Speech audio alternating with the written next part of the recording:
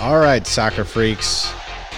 This is ATL on Fire, the podcast. We're going to be talking all things Atlanta United Football Club. So sit back, buckle up, and enjoy.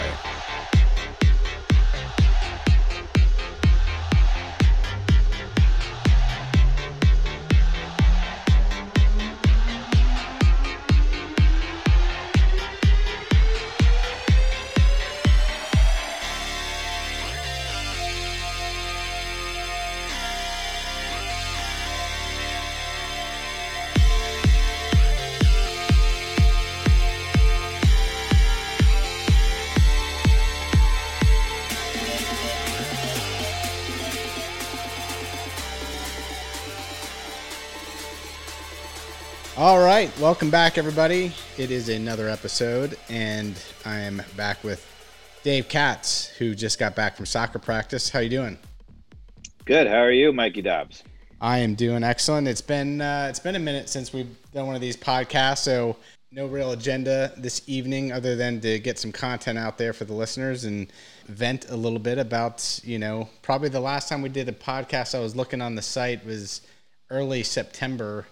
I think the 9th. Yikes. The 9th. So we're letting our listeners down a little bit, but so has the team. So we're just on par. Oh, that hurts. Flying without an agenda. Without crazy an agenda. talk. Speaking of having no agenda, maybe we just start in reverse order and begin with the game that happened on Sunday and talk a little. Yeah, the Toronto game, who, is leading the division. They're leading the points for the Supporter Shield, which evidently they decided to get rid of randomly. Makes no sense. So a tough team. Well, I think the argument on the Supporter Shield is that because of COVID, they've gone to like regional play, which is why we're playing Inter Miami so often, which has been good for us in terms of we've played a crap schedule. But I think because of that, it's not remotely fair. MLS has never been a truly balanced schedule, but it has been really unbalanced. Yeah, except the Supporter Shield is just for somebody to get a little more recognition for getting some points. It's not the MLS Cup. What's the harm in giving it to a team is the way I look at it. Fair.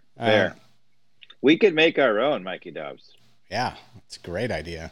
The ATL on Fire Cup. But yeah, it was not like a lot of the games, just so many questions with this team, with even the interim coach choice, which you questioned right out of the gates. I think there was better decisions to be made. If you're going to, I don't know, why not? If you're going to go with the idea of putting your best players on the field at halftime, which was the choice he made by putting Barco and Moreno on the field, I don't understand. Why not just do that from the get-go? Why try to have that be a uncomfortable move midway through the game? I always say put your best players in the field, but I felt like the whole rhythm was wrong. Well, there is an argument to be made that, okay, so Barco in particular, after that kind of layoff, was very unlikely to go 90 minutes. Yeah. Whenever you have a player who's not going 90 minutes, the typical coaching move is to bring them on.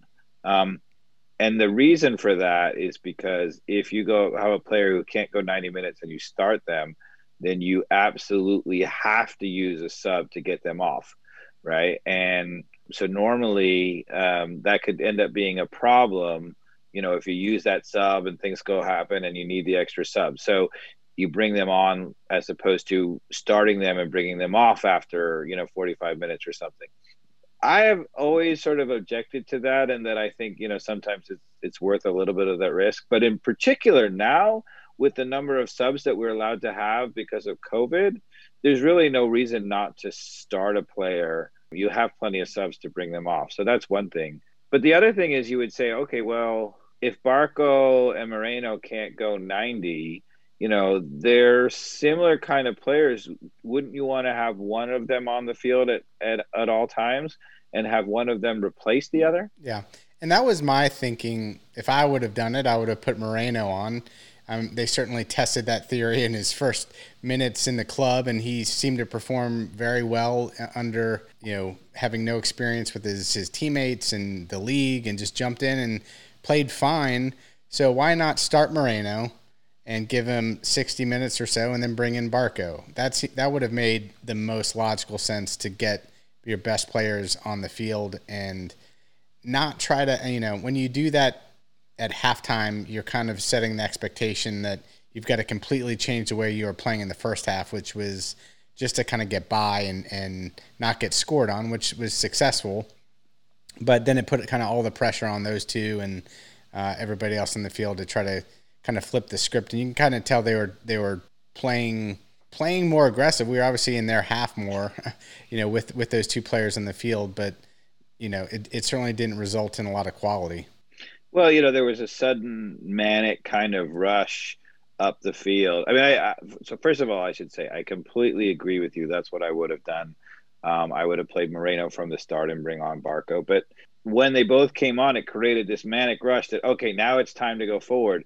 You never want a team thinking that there's a certain part of the game where we're sort of not necessarily trying to score, and then later there's a time when we're trying to score. And it was weird. You could clearly tell that everybody knew it was coming, and there was suddenly like a switch, like, okay, now we can go to try to win the game, which is a very odd way to do it. But I think even more importantly than that, than the fact that it was this weird psychology, is that as a coach, one of the things you have to realize is that just putting on attacking players does not create attacking soccer.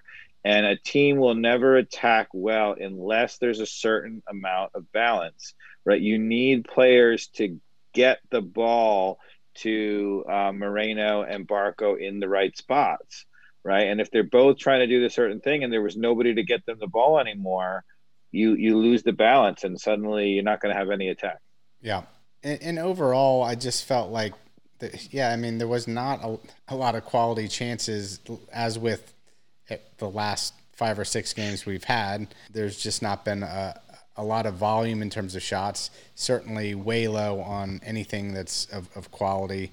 I think George Bello, as a lot of people have given him praise, looks good up high in the field, yet I don't know if that can make up for some of the issues I see when the other team is countering, and even when he's in a position to get back, doesn't have kind of the wherewithal to realize who's around him, how to turn his hips, how to read where to be in that position when he needs to be back, or just not getting back at all. But even when he is back, he's made the run back, it's like a lack of awareness of who the 2 or 3 players are behind and who he needs to pick up. I find it amazing every time I watch the tape. I think that's called sensing the danger, right? Certain players, have an instinct for it, and some players don't, and it can be taught some, but Bello has a tendency to get back for getting back's sake. He runs into the box for the sake of getting in the box. I have seen now 4, 5, 6, 8 times, whatever, where he'll run right by an open mark in order to stand next to one of our defenders, and he's back, but he's not marking the danger. He's not sensing the danger at all. Yeah, it's almost like, that's like his mission accomplished, like the way he was taught is like, get back. And when he is able to get back, it's not turning your hips, or as you're coming back, really, like you said, getting a sense of how the players are going to shift to try to get themselves open for that cross. And inevitably it comes in and we're in a bad way. And you would appreciate this, Mikey Dobbs. That's what happens when a forward gets back. Right, a forward gets back, they think their job is just to get back. Right. Whereas a true defensive player knows that getting back does you no good unless you sense the danger and are first to react to the ball.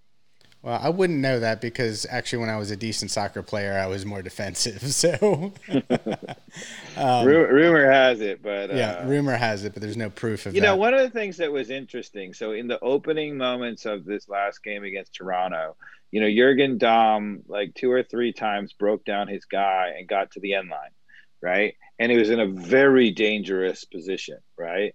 And all 2 or 3 times, whatever it was, Toronto the defenders in Toronto showed a beautiful example of how to sense the danger. So Gallagher one time faked like he was going to make the hard run and stayed at the top of the box.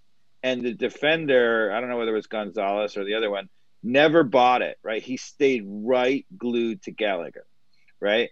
And if you contrast that, even in the first half when we didn't give up a goal, one time they got to the end line and it was Miles Robinson and Meza who were trying to mark.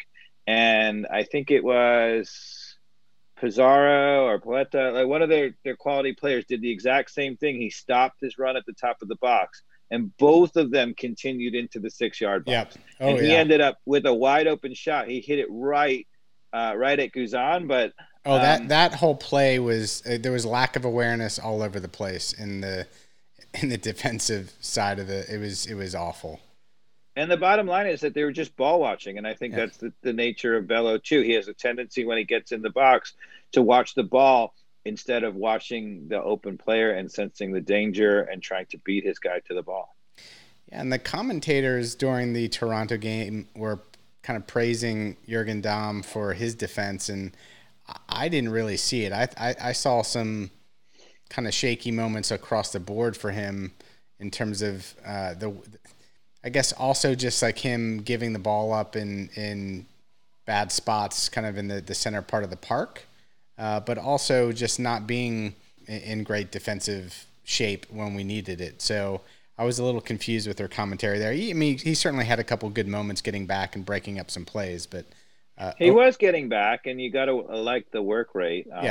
But he is clearly not a player who's built to defend. I mean, he's clearly a player who's designed to attack. And if you're going to play him in front, you just have to realize that. And in fairness, I think that they did realize that, Walks was sitting back the entire time. He never went forward out wide. And so there was a guy behind him protecting Dom the entire time. But I think also Walks, again, pretty good one-on-one kind of play, but he doesn't read the game well. I'm curious if you agree with me on this. I actually thought this player had one of the best games I've seen him play, which was Mo Adams. He was awfully speedy and looked dangerous, kind of taking the ball, out of our half of the field and moving it forward, and also played really well defensively. I felt like he got into some really good tackles and played well. One of the problems I've had with the management, on the general manager side, is that we've brought in players and it's not necessarily clear what their role is on the team. And I felt that a little bit that way about Mo Adams, right? Was he brought in to be a true defensive midfielder? Was he brought in to be a box-to-box midfielder? Was he brought in to be just a utility guy and play, wherever we need him? Right. I have felt usually when he is really most defined as a defensive midfielder and has a role, he's pretty talented, right? He can do some things. And I agree with you, actually, that I thought he looked terrific in the game because he actually had a role. Right. And remind me, Remedy was in that game because he got injured, right? And then we had to sub him out. He didn't get injured. He just got subbed. He just got subbed. Okay. And that was the sub where we took – when was that? So Torres and somebody else came in. Yeah, Cubo Torres came on, and also Rosetto. And Rosetto, yeah. And then at halftime, it was the two DPs, Barco and Moreno. And they came on for Mulroney and for Jürgen Damm, right? Jürgen Damm stayed on. He came off after a little. Heinemann, right? Yeah. But I don't know. Cubo Torres is another player that's just done nothing for me. Cubo Torres at this point could be a finisher. I've seen him have some finishing moments the last 5 games, and he hasn't gotten it done. Yeah, I mean, you got to have a nose for goal at some point when you get chances, and I just, stats are what you need as a striker. Mm-hmm. Yeah, I mean, I think once upon a time he was a very quick player, but I think the injuries over the years have really taken a toll on him. Yeah. So I think, to be honest, the bright spot has been Gallagher, right? Yes, 100%. He is aggressive and looks like he can, How He's about that play when dangerous. about 5 Toronto players are closing in on him and he nutmegs a guy and breaks through all of them? I mean, that was pretty awesome. And then he actually cut it back for a decent cross, considering it. But yeah, he brings a spark and what I like, which is going forward, and he's got just commitment to go forward and try to put the other team on the back foot, and he's been doing that since he's gotten his opportunity on this team. So I love the way he's been playing. I mean, he's also young too, so there's a lot of upside with him getting these minutes and developing into somebody we can rotate in. Yeah, for sure. I think another criticism could be that some of the players that we have bought, are similar players. So Zeto, Gallagher, Hyman. they're maybe they're not as similar as we think, but because they don't necessarily have defined roles, they seem awfully similar. They don't seem to be. I think the defined roles on this team are not clear at all. I mean, Yeah, one thing I think if you go back to the Tata era, people say, "Oh, we had more talent," and that's probably true. But the roles of the players were very well defined. People knew, right. Almiron, was there to carry the ball through the middle, and he wasn't necessarily going to be a defender, and so Remedy was sitting behind him, defending for him, kind of thing. The roles were very well defined. Yeah. And I think that's clearly a major issue with this team right now. It's just this kind of constant rotation of just giving something else a try. Almost, It's like a player tryout out there the last 6 or 7 games. Whether it's giving Wolf some minutes and Gallagher seems to be succeeding with his minutes and getting more time. And is it Jürgen Damm? Is it Lennon? Is it out on the left? Was it Mulroney and maybe somebody else? It just seems like there's no consistency. There's no directive on, particularly in the center of the park, who's got the directive to, move it up the field with commitment. I mean, that's the other thing. Like, my goodness, like I get it the way that they are playing out of the back with Toronto doing their press, right, trying to open them up. But there was times that when Guzan would play it, even Guzan was a little slow in his commitment to moving it as fast as he could have. There's just a half second too late in all the decision making when we're playing it out of the back to move. Like when you have that window, you have to commit to it and move it fast. And we just were not doing it. It was like, and it was amazing when Moreno came on, and I just remember the moment when somebody played it out wide and they could have just almost, played a simple square pass forward to Moreno, and they chose to go back again. And he's like, why in the world? That was like the simplest pass in the world, just to hit it into the center of the field to me. But you were just so trained to be timid, and you could just see that. And I can see that being an issue with him moving forward if the team doesn't play to his strengths, which is get the damn ball to your designated player's feet when he's making himself available. Anyway, here's a little of my rant. Yeah, I think it comes down to roles, right? I mean, the players who have had the most defined roles are the players who have played better. Like even, I felt like Jürgen Damm, everybody knows, okay, he's a winger. His job is to break down the guy out wide, and try to get crosses or to create things, right? And that's a very defined role, and he's played well because he's had that role. Mm-hmm. But, look at a guy like Remedy. To me, Remedy under Tata Martino was moving towards one of the better players in the league. Ever since, he's been a disaster, right? And it's because, suddenly with Frank de Boer, he was, supposed to be exchanging with Nogby, and then now, is he a defensive midfielder? Is he a box that, what's his role? And I think, under Tata, it was very clear. Your role is to sit in front of the back four, protect that space, go hawk the ball, and play simple, get the ball to the feet of an Almiron, get the ball to the feet of the playmakers. Yeah.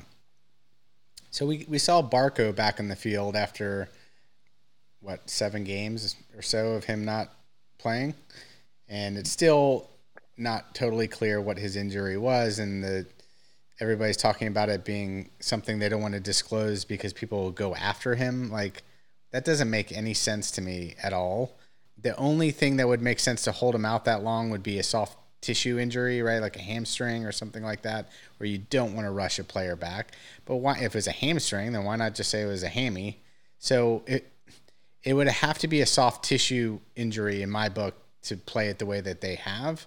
And if that's the case, it's not like somebody's going to target a soft injury thing to be like, I'm going to, give him a Charlie horse at the back of his leg because he's, that's just, it's unrealistic the way that they've communicated.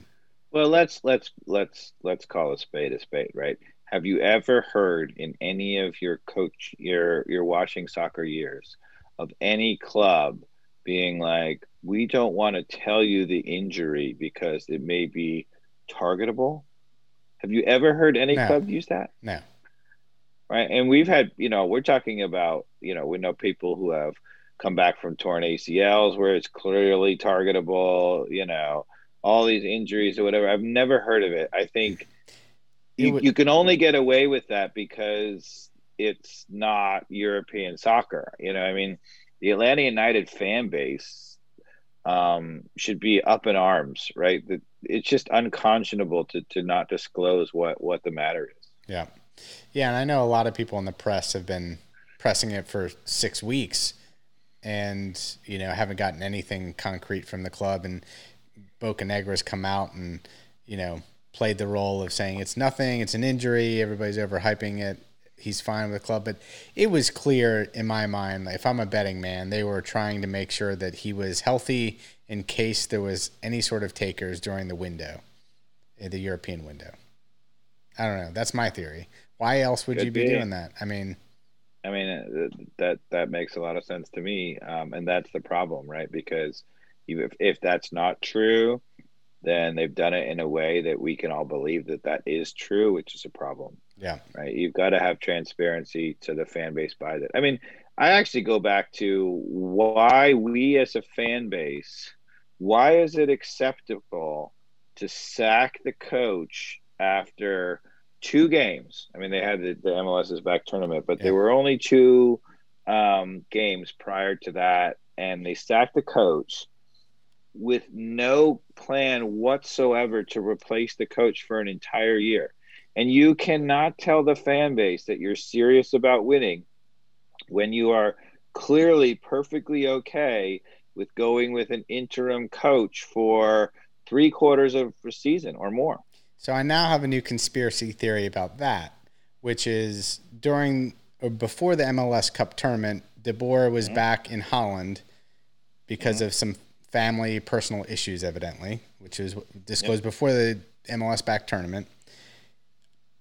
If you haven't seen the news, De Boer has now been appointed the Dutch national team coach with, what's his name, going to the Barcelona. I think that was the Koeman. Koeman was the national team coach prior, correct?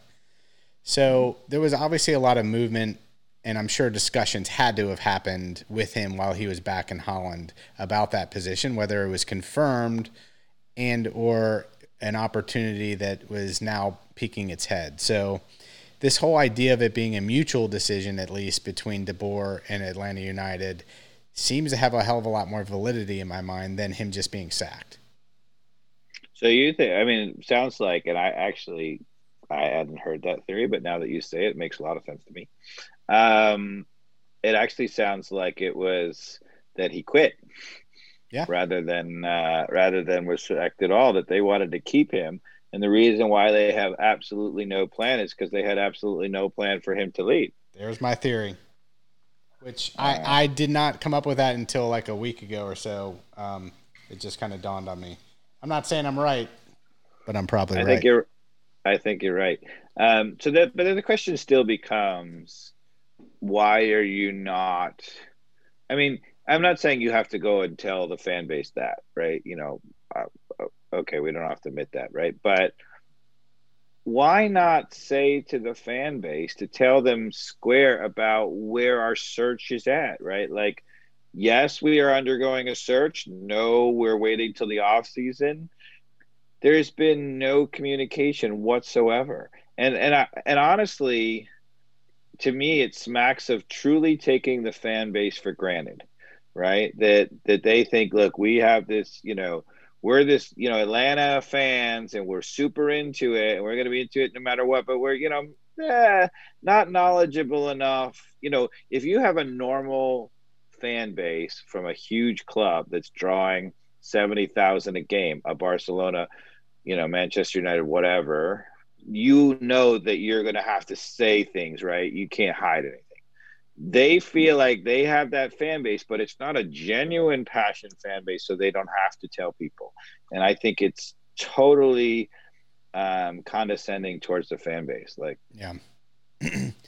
Yeah, I mean the radio silence with everything in the way they've treated the Barco thing as well is starting to just to clearly rub people the wrong way with their transparency and to your point, taking things for granted. So we've talked about the Toronto game. Anything else you want to highlight from the most recent game? No, I mean, I think, once again, maybe, Glass promised, attacking football. And I think he meant that, I don't know, we'll tell people where they can go forward more or whatever. They did that in the first few games. It was a catastrophic mistake because just telling people they could go forward does not mean you have more offense. He has now clearly responded by reining it in, right? So that we're not so catastrophically open in the back or whatever. But the consequence for that is that we have no offense whatsoever. We didn't have any offense even when he was sending people forward, but we don't have any offense now. And to me, again, how could you not understand that there's an intermediate, right? We don't have to just send everybody forward immediately. That's not going to produce, it's easy to defend. And we don't have to just be cautious and have everybody back. You can actually play some kind of system where people go forward at the right moments. But it doesn't seem like we have any clue about, okay, these are the things that we have that we perceive as our strengths that we're going to try to take advantage of. And these are the moments that we're going to, we're either going to have outside backs overlapping or not. We're going to have, midfielders in the center, darting through, and we'll have someone protecting, or we're not. What is it? What is our strategy? Yeah, and I mean, seem like we have any. But now that we have a player that has the talent to potentially do that in the center of the park, with a Moreno as a number 10, and we've only seen 105 minutes of him on the field, roughly, right? We got about 60 minutes of him in the first game he played, and 45 in the second. So I was certainly in the first game very impressed with his quality. You could tell like this is designated player material. He just has a level up from everybody else in the field from what I'm seeing. Now he's going to make the same mistakes that a PT did, which is trying to do too much, which ends up making you not play as well as you could if you stayed to your role. So it goes back to your point of Glass or a coach letting him clearly understand what the guidelines of or role are and how not to overplay himself, because that will be his undoing. As excited as he is to come and make an impact, like PT wanted to, I mean, I always felt like that was not a problem of him. Like, I felt like he had the right attitude in terms of caring, but his body language and other things let him down. But I think there was no lack of trying. That if he doesn't get the right coaching here in a new league, in a team that's in major transition mode, to stick to these core principles and let everybody else play around you, then we're going to be in big trouble again. Yeah. No, I mean, just having a designated player with no plan is not going to do it. I mean, I don't care how good he is. I mean, Almiron, as good as he was, and he was spectacular, without a plan, would have been not the player he was. Yeah. Any other thoughts on Moreno though that I talked a bit there about him, but Well, I don't know. I mean, I felt like he was really strong in the first game. yeah, I thought that his 45-minute cameo in this game was not so good. yeah, I agree. He was on the ball a lot, but but in fairness, a player like that, or even a player like Almiron, they're going to look, they can make plays happen when there are people running and moving into good spaces. It doesn't matter how good you are. If nobody's moving, you got nothing. Yeah. Right.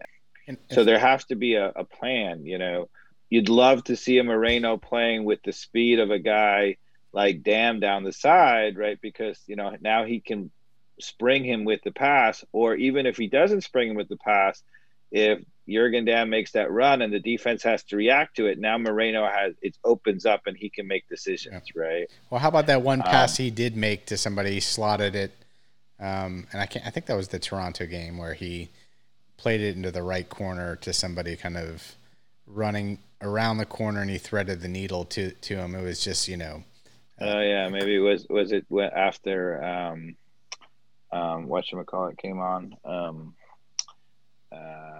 went back at I don't remember, but yeah, whoever was on the right side. It was after Brooks Lennon came back on. Yeah. I think it was Brooks Lennon going. That sounds right. But I'm looking at the schedule here, and since our last podcast, which going into that podcast, we tied Orlando 1-1, and we lost to Inter Miami 2-1. On maybe the night that we did the podcast, we lost to Miami 2-1.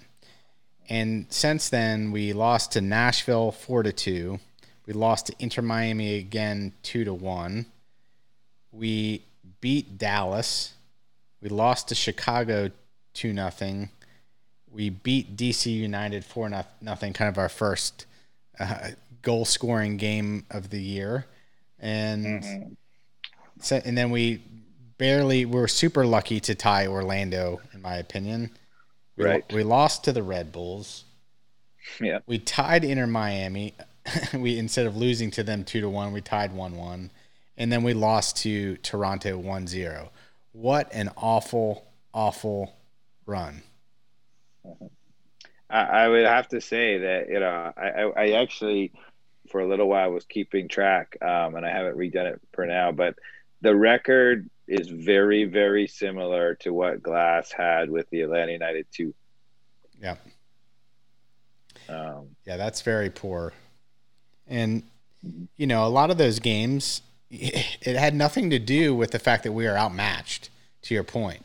It was a lack of putting a team on there with a plan to win the game. We don't have the talent we used to have, but we had plenty of talent to win a large portion of those games by not making ridiculous mistakes in allowing goals scored, for having focus right out of the gates and not getting scored in the first 2 minutes of games. It's just really basic 101 stuff that you can instill in a team if you have their commitment and that they're following you. Yeah, I mean, we've had a little bit of injuries, but for the most part, we've had, Miles Robinson, we've had Escobar, even Meza, right? And the defense should have been, money. I mean, there's no doubt that Escobar, Meza, Robinson, these are all first-class MLS defenders. Right. So you would say, look, if you have a system and you have either Lorenowitz or Remedy protecting those guys, yeah, maybe the team's not going to do whatever, but we should be a nightmare, right? Like, we shouldn't be giving up hardly any goals, whatever. Maybe we have to play 1-0 games. Maybe we have to play 1-1 ties, 0-0 ties, whatever it is. But the defense still hasn't looked good, and I think that's you can't blame it on the talent. Yeah. So we're 11th in the table as it stands right now, one below a scrappy playoff spot. Which, tell us what you really think, Mikey Dobbs. What do you think? What do you think about 10 teams making the playoffs? Why not why not have March Madness? I don't know. But all teams make the playoffs. all teams make the playoffs. Everybody gets a little trophy. A trophy, yeah.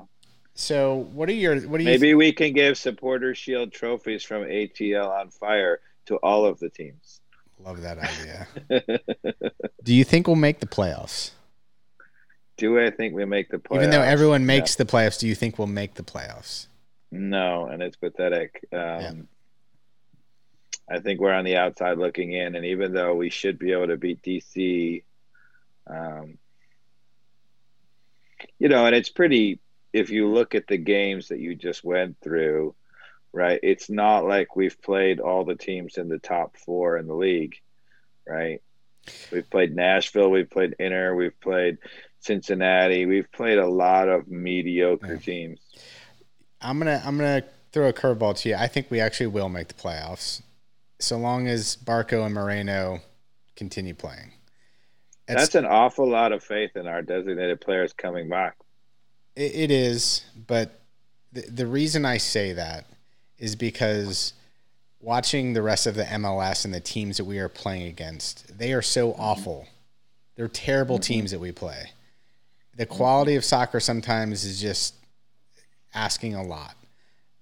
And there should be no reason that we can't go beat DC United 4-0 again.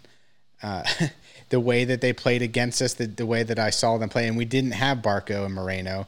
So with that in mind, I think with some more minutes, if Barco truly is healthy or now his mind is back now that he's not going to get transferred, whatever the situation was, then I think if there's a little bit of mojo that starts to meld between Barco, Moreno, and some of the other players that hopefully will play more and more the next couple of games. I mean, if Glass keeps shifting people around, then no, we won't make the playoffs. But if we can get a little bit of a core going here the next 2 or 3 games, then I think we'll turn the tide.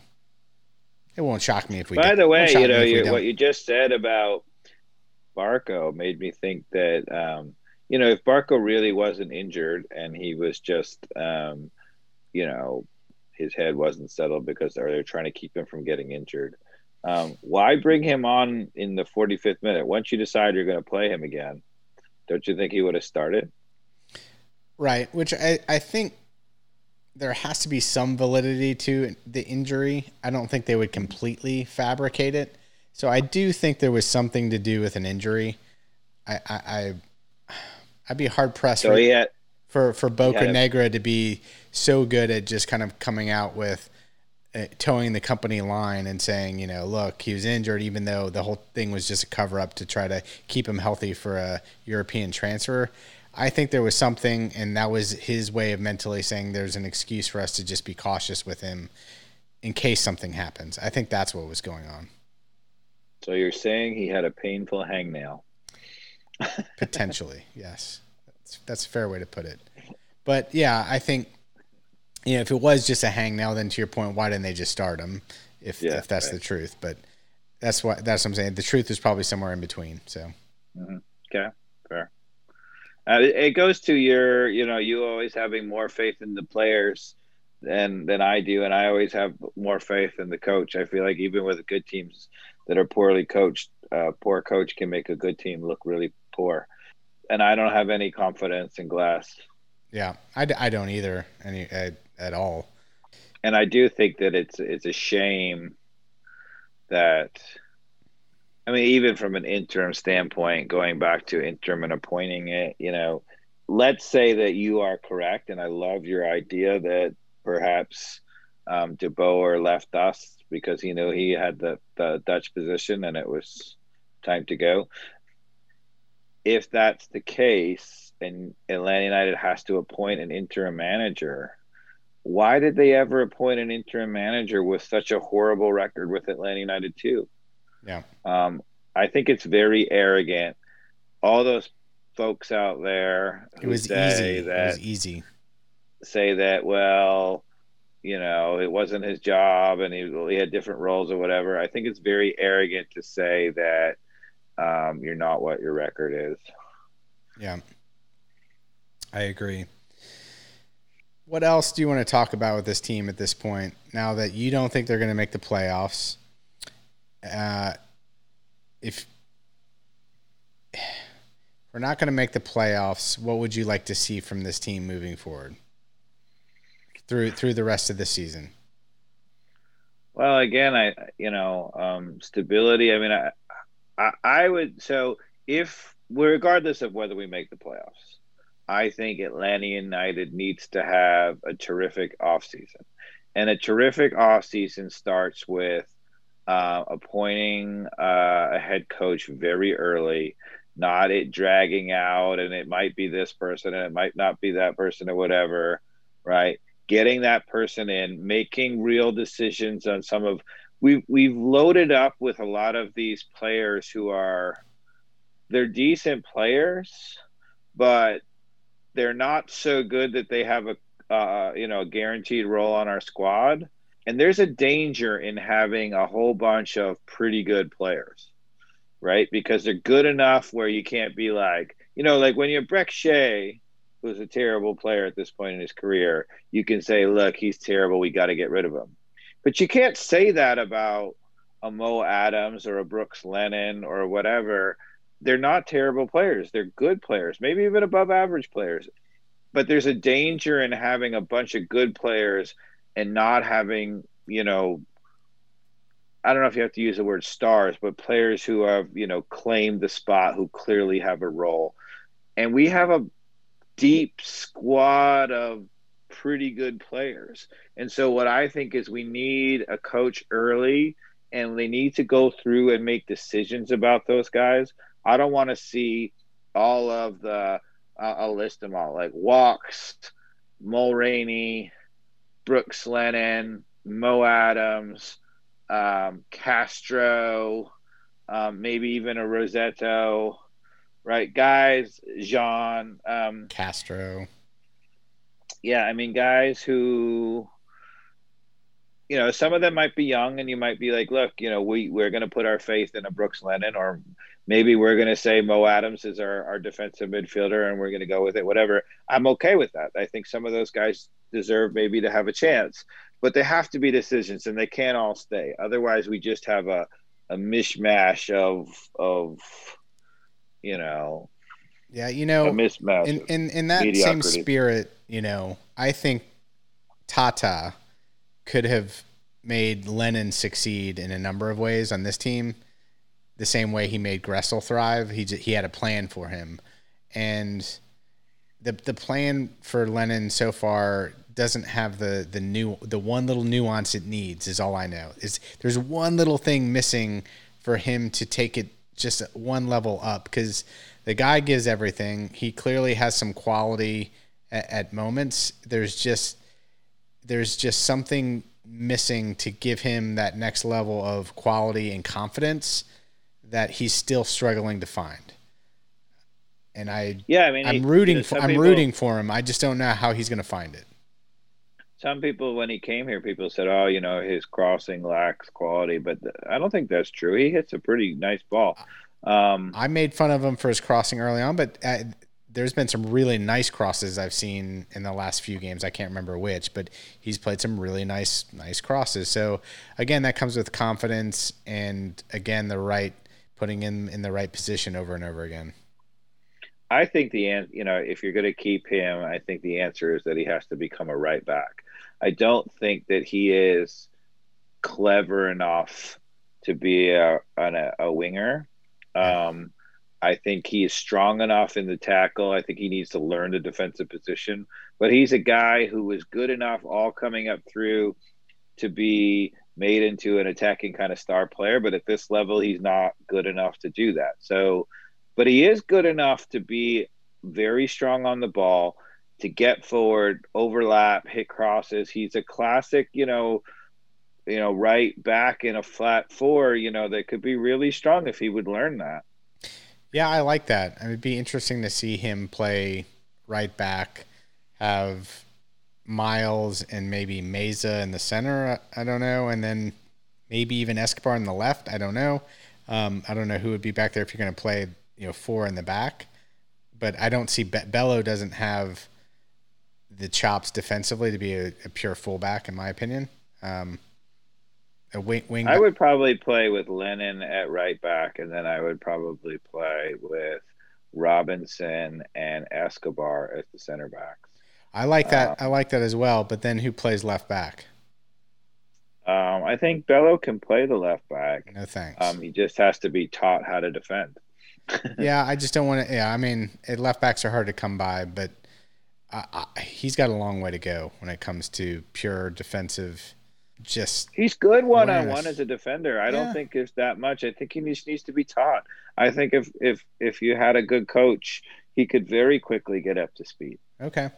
I would give him a shot. That's for sure. I mean, he's got all the qualities to do it. I mean, he's young and he's when I see him do it right, he does very well. Gets a low center of gravity and can shepherd the ball out and use good common sense on things like that. But it's more what I see is his defensive problems is when he's away up the field and has an opportunity to get back and help, he gets it all wrong over and over and over again. Well, the last play, a number of people when we give up the goal in Toronto, a number of people are going to criticize him, and say, all right, he kind of got beat. Um, I wouldn't criticize him for that at all. I think one on one, he was very strong. He got a deflection off it. He was a little unlucky. He deflected it right onto the head of Pizarro or whatever. But not Pizarro, but Yeah, I um, agree. The commentators are kind of pointing at Bello on that play as it being him. If you watch the shape of the other people in the center in the box, it was a disaster. Bello certainly well, could have put better pressure on him and all, but that wasn't the breakdown, in my opinion, on that play. but the other thing that was tragic about that is Bello was way pinched into the middle, and so that ball was sent from the middle out to wide. And so instead of him being right closed down on that guy when the ball got there, he was coming out. And anytime you're running out and the guy's running at you, it is a much more difficult task. So his positioning again made his one-on-one defending. If he was already out there, or if he was close enough where he could have gotten right out there, he takes the ball right from him and we're no problem. Right. Yeah, and maybe that. There's no need for it. Yeah. There was absolutely no need for him to be coming in and helping Miles Robinson. I mean, Miles Robinson didn't need any help. Yep. Agreed. Well, Dave, it's been a tough season for Atlanta United. We may make it over that playoff bar. There's a game.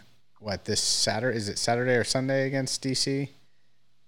I feel like it's Saturday. That sounds right to me. Do you know? Is there any plan for any sort of attendance at Mercedes-Benz for home games? Are they going to test that at all, or is that Yeah, probably it's Saturday at 4, by the way. Yes, I think there was interesting. They announced a plan where they were going to bring back spectators in small numbers. They were going to start with the Falcons, I think. right? They polled season ticket holders about whether you would be comfortable coming back or you wanted to do that. But I don't know. They made it seem at the time like that was going to happen sooner rather than later, but it hasn't happened yet. And so I'm wondering whether they've backed off that a little bit. Yeah, I haven't heard much, but it's strange to see people in the stands at even college football games. It's kind of wild. But Well, when we went to Inter Miami, they had fans in the stands. I did see It that. was Yeah, a much lower amount. So MLS has clearly okayed it.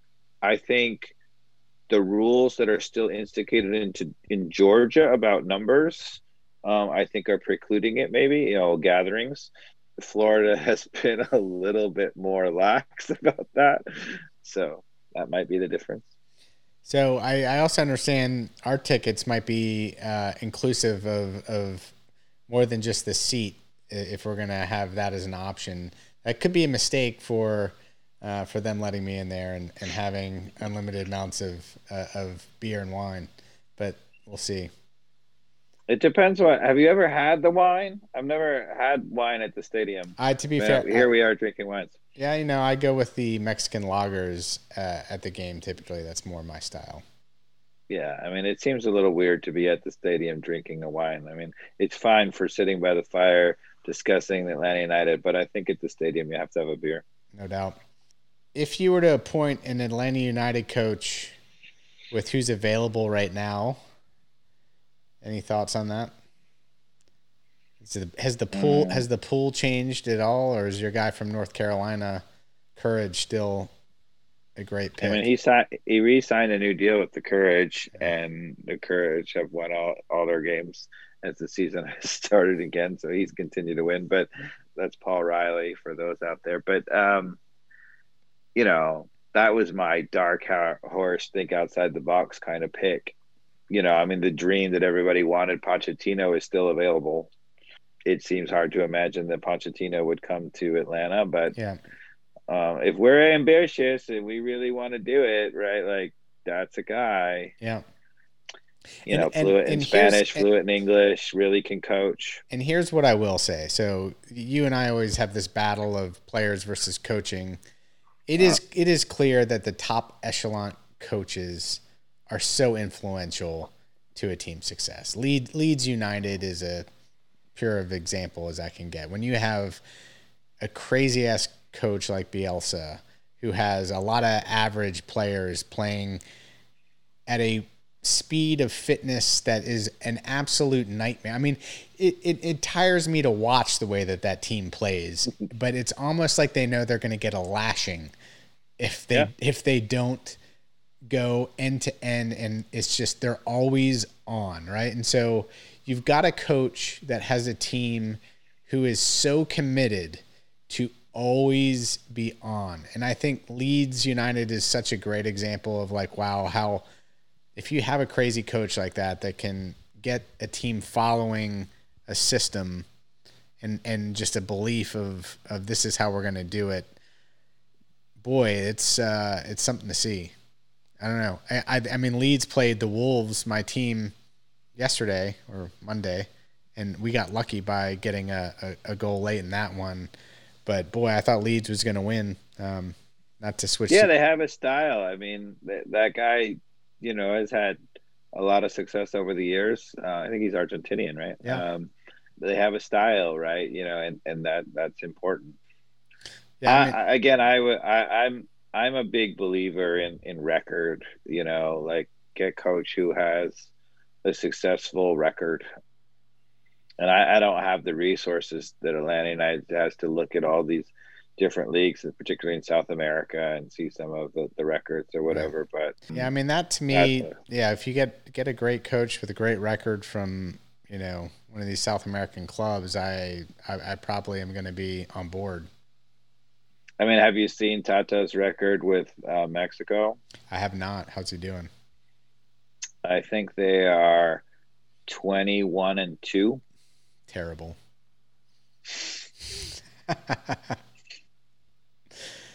Oh yeah, I miss him. Mm-hmm. I mean, it's I think that's the sad note we want to go out on. Salute to Tata. Good luck. I will say though, United States men's national team, the youth that's coming up is exciting. Now that's all it is at this point is exciting. How they'll actually play is another story. But there's we have I mean, Dest started this weekend for Barcelona at left back. Yeah, I think Weston McKennie played some time for Juventus. Did Dest play today in that in the Champions League game? In the Champions League, I didn't check actually. Okay. To see. I saw Barca won like 5-1, but I didn't see if he played. They played a terrible side. Yeah. But Gio Reyna starts at Dortmund. Pulisic starts at Chelsea. I mean, they're not just starting; they're starting at big clubs. Yeah, I mean, you got Pulisic is number 10 at Chelsea. You got Dest playing with the big brand Barcelona, and Weston McKennie. What a great kid! I mean, these kids have their head together too. From the interviews that I've seen with them, it's very exciting. Yep. Yeah. Well, that's the positive note that I wanted to end on, since Atlanta United. And we should say Andrew Carlton has looked terrific in his USL stint. Has he? Right, he's playing in the USL, and he's been he's been really the star of their team, and their team is at the top of the USL League, unlike our Atlanta United too. Yeah. So maybe it's time to recall him and give him a chance. Right. I mean, if you can do that and figure out, what do you do with Josetto if he's not going to work out here, or if it's a Castro, how they invest the right way. That time for him to be away from Georgia and Atlanta and kind of have a moment outside of his bubble might be good for him. So growing up. I mean, Carlton had so much promise from some moments out there in terms of he didn't lack confidence or ability. Again, it was a plan for him and him understanding the plan of where he fit in the cog, and somebody who's coaching him in a way that there is a way to rotate him in, good communication probably with him to keep his confidence up, but that probably wasn't happening after Tata left. No, and it's funny, if you're going to have an interim coach and have a season that's in COVID, that might be the time. But unfortunately, they had already loaned out Kunga. They had already loaned out Carlton. So you could, as a fan, fathom us losing, maybe not playing any designated players, but at least you're getting to see those young guys and give them minutes and see what they can do. Yeah. Well, Dave, we didn't talk wine before the podcast or at the beginning of the podcast. How's your wine doing that you guys are crafting? Well, so, I was just going to say it's probably time for our motto that we're going to talk about it all. Our wine is just about finishing up secondary fermentation, and we're about to start barrel aging. We have American oak to age in, and the wine is starting to taste a little bit better. It's clearly not going to be total crap. Good. Well, let me know when it's ready for an ATL on Fire Vino sticker, and we'll put one together. Awesome. But thanks for joining the podcast as always. And hopefully in a week or so, we can get back on here with a guest to bring maybe some goalkeeping perspective. We'll go from there. Hang in there, everybody. Stay healthy. Indeed. Have a good one, everybody. Thanks for joining. All right. Thanks for listening. If anybody actually made it this far in the podcast, I'd love to hear your feedback on Twitter at ATLOnFire. And tell your friends to subscribe. We are on iTunes, Google Play, and really any sort of podcast platform that you're on. So do listen again. Have a good one.